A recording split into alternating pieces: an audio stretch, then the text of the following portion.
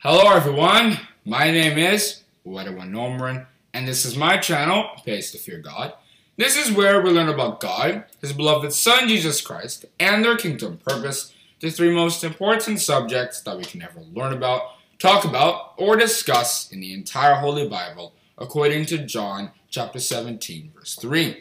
The subject that I have prepared for you and myself today is captioned, The Circumcision Rite. However, before I get into that, I once again have a tune that some of us might enjoy.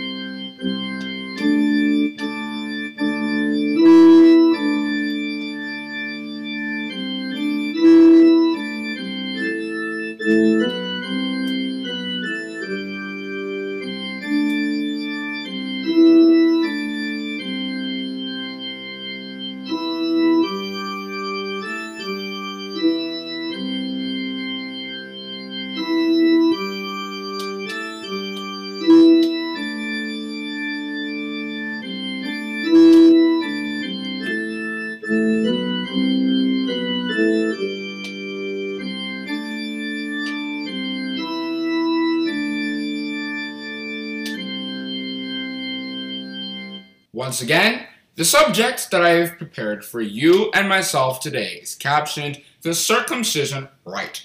Rite in this case is R-I-T-E, not R-I-G-H-T, and a rite is essentially a religious tradition. And circumcision was a religious tradition. It was essentially where you would, as a man, not a woman, only a man would do it, according to Genesis chapter 17, verse 10, they would have themselves circumcised. The whole idea was when you were a child it would happen, but because God introduced the idea to Abraham in Genesis chapter 17 from verses 10 to 14, and of course Abraham was 99 years old when God created that idea, he had to circumcise himself and all the other people that he had. And I have to emphasize, it's only males that would be circumcised. People have tried to circumcise women, only causing them to bleed excessively. It's very important we understand it was a covenant that God created for men only. And it wasn't necessarily the covenant, because the covenant that God created with Abraham, Isaac, and Jacob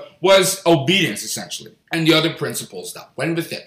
However, there was supposed to be a signature, proof that you were really in support of the covenant, which is why all Jews had to be circumcised. And this idea of circumcision was so important that if you were not circumcised, remember, it's just cutting off the foreskin, but if you weren't, you would have nothing to do with God or any of the Jews. You couldn't marry from their land. You couldn't do anything with them. Genesis chapter 34 from verses 15 to 17. St. Paul even had occasion to address this matter in Acts chapter 15 from verses 1 to 6 and from verses 22 to 29, when people insisted on circumcision to the extent that you couldn't even worship God.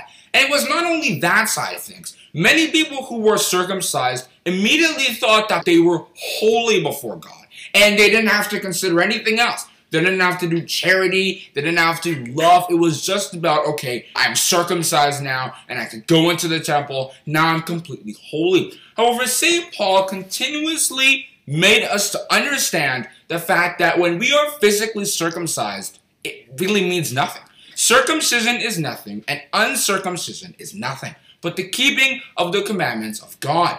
1 Corinthians chapter 7, verse 19. What God wanted from that is to help us understand the more spiritual kind of circumcision, according to Romans chapter 15, verse 4, and 1 Corinthians chapter 10, verse 11. And St. Paul even talked about this in Galatians chapter 6, from verses 12 to 16, where he mentioned and explained the fact that people knew that the heart circumcision was more important, but they still wanted to preach the physical circumcision because that was still the thing back then, the hype, and they knew if they went against it, they would be persecuted, they would be humiliated, because obviously their heart conditions were really circumcised and they weren't very strong in it. Which is why we must have the understanding that this physical circumcision really means nothing. And it's the spiritual circumcision that is really what God looks at and says, yes, you are really circumcised. If you read Colossians chapter 2, verse 11, it talks a lot about this. For he is not a Jew, which is one outwardly,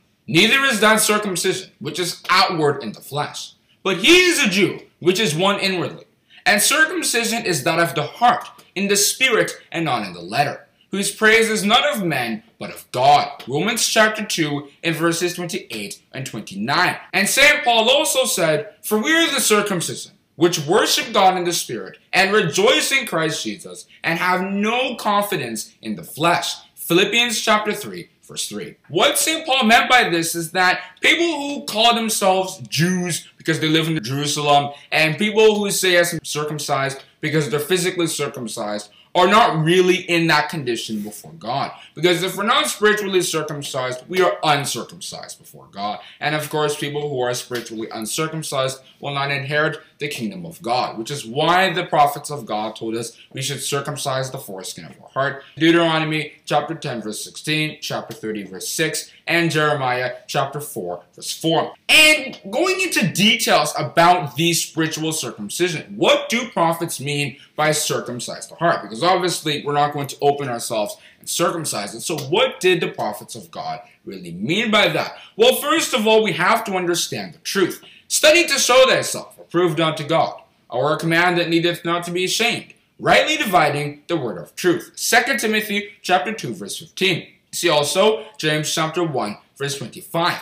Understand the covenant that God has created, because the new covenant is similar to the old, mentioned in Exodus chapter 19, in verses 4 and 5, and even verse 6, but it's more refined in the sense that now it's not about physically going to a temple, physically worshiping God. It's about our heart condition, which is why we have to really take care of it, which is why we have to make sure it is in line with God's principles. Deuteronomy chapter 6, verse 5, chapter 10, verse 12, and Matthew chapter 22, verse 37. That is the only way we can become new creatures, because that is the whole idea of our circumcision in the heart. We're becoming new creatures before God. Therefore, if any man be in Christ, he is a new creature. Old things are passed away, yea, all things are become new. 2 Corinthians chapter 5, verse 17. It's that new covenant that we're accepting. Jeremiah chapter 31, from verses 31 to 33, or up to verse 34, and chapter 24, verse 7. We have to accept the fact that in these last days, God doesn't care about the physical circumcision. People who are really circumcised and people who are really Jews before God, as that was the covenant that God had with the Jews at the time, have God in mind at all times, because of course we must love God with all our heart, soul, and might. Deuteronomy chapter 6, verse 5, chapter 10, verse 12, and many other places all over the Bible. It's very important to understand this. An example of somebody who was ritually circumcised was one of the people who even taught it, and that is Paul. Because in Galatians chapter 1, from verses 11 to 16, he was telling us, giving us an idea about his history, how he was formerly a Pharisee. He was somebody who didn't care about God. He wanted to persecute Christians. He made the worship of Christians very difficult. But then he later came to know about it when he was called by God and Jesus Christ, as they are the ones who call people. John chapter 6, verse 44. And when he found out that what he was doing before was completely out of where his actual blessings were, he circumcised himself in the heart. He decided to forget everything that he was doing before, change everything, and decided to come and worship God in spirit and in truth, as that is the kind of worship that he accepts, according to John chapter 4, verse 24. I hope everything is clear now why the circumcision rite is important. It's not the physical kind of thing, but it's the spiritual one that makes us really come and worship God. He had that in mind before he even created that physical one, and used that to come help us understand this. This helps us understand also the fact that it is not only Jews who will be saved, it's not only ones who will be living in Jerusalem who will be saved, but it is rather the circumcision of the heart that is at this time open to both men and women. The physical one was for only men, but now this one is for all kinds of people. Children, seniors, women, men, etc. According to Acts chapter 10 in verses 34 and 35, Isaiah chapter 45 verse 22, Romans chapter 4 from verses 9 to 12, and many other places all over the Bible. And I choose to end my talk on the subject, the circumcision rite. To conclude this episode, I once again have a tune that some of us might enjoy.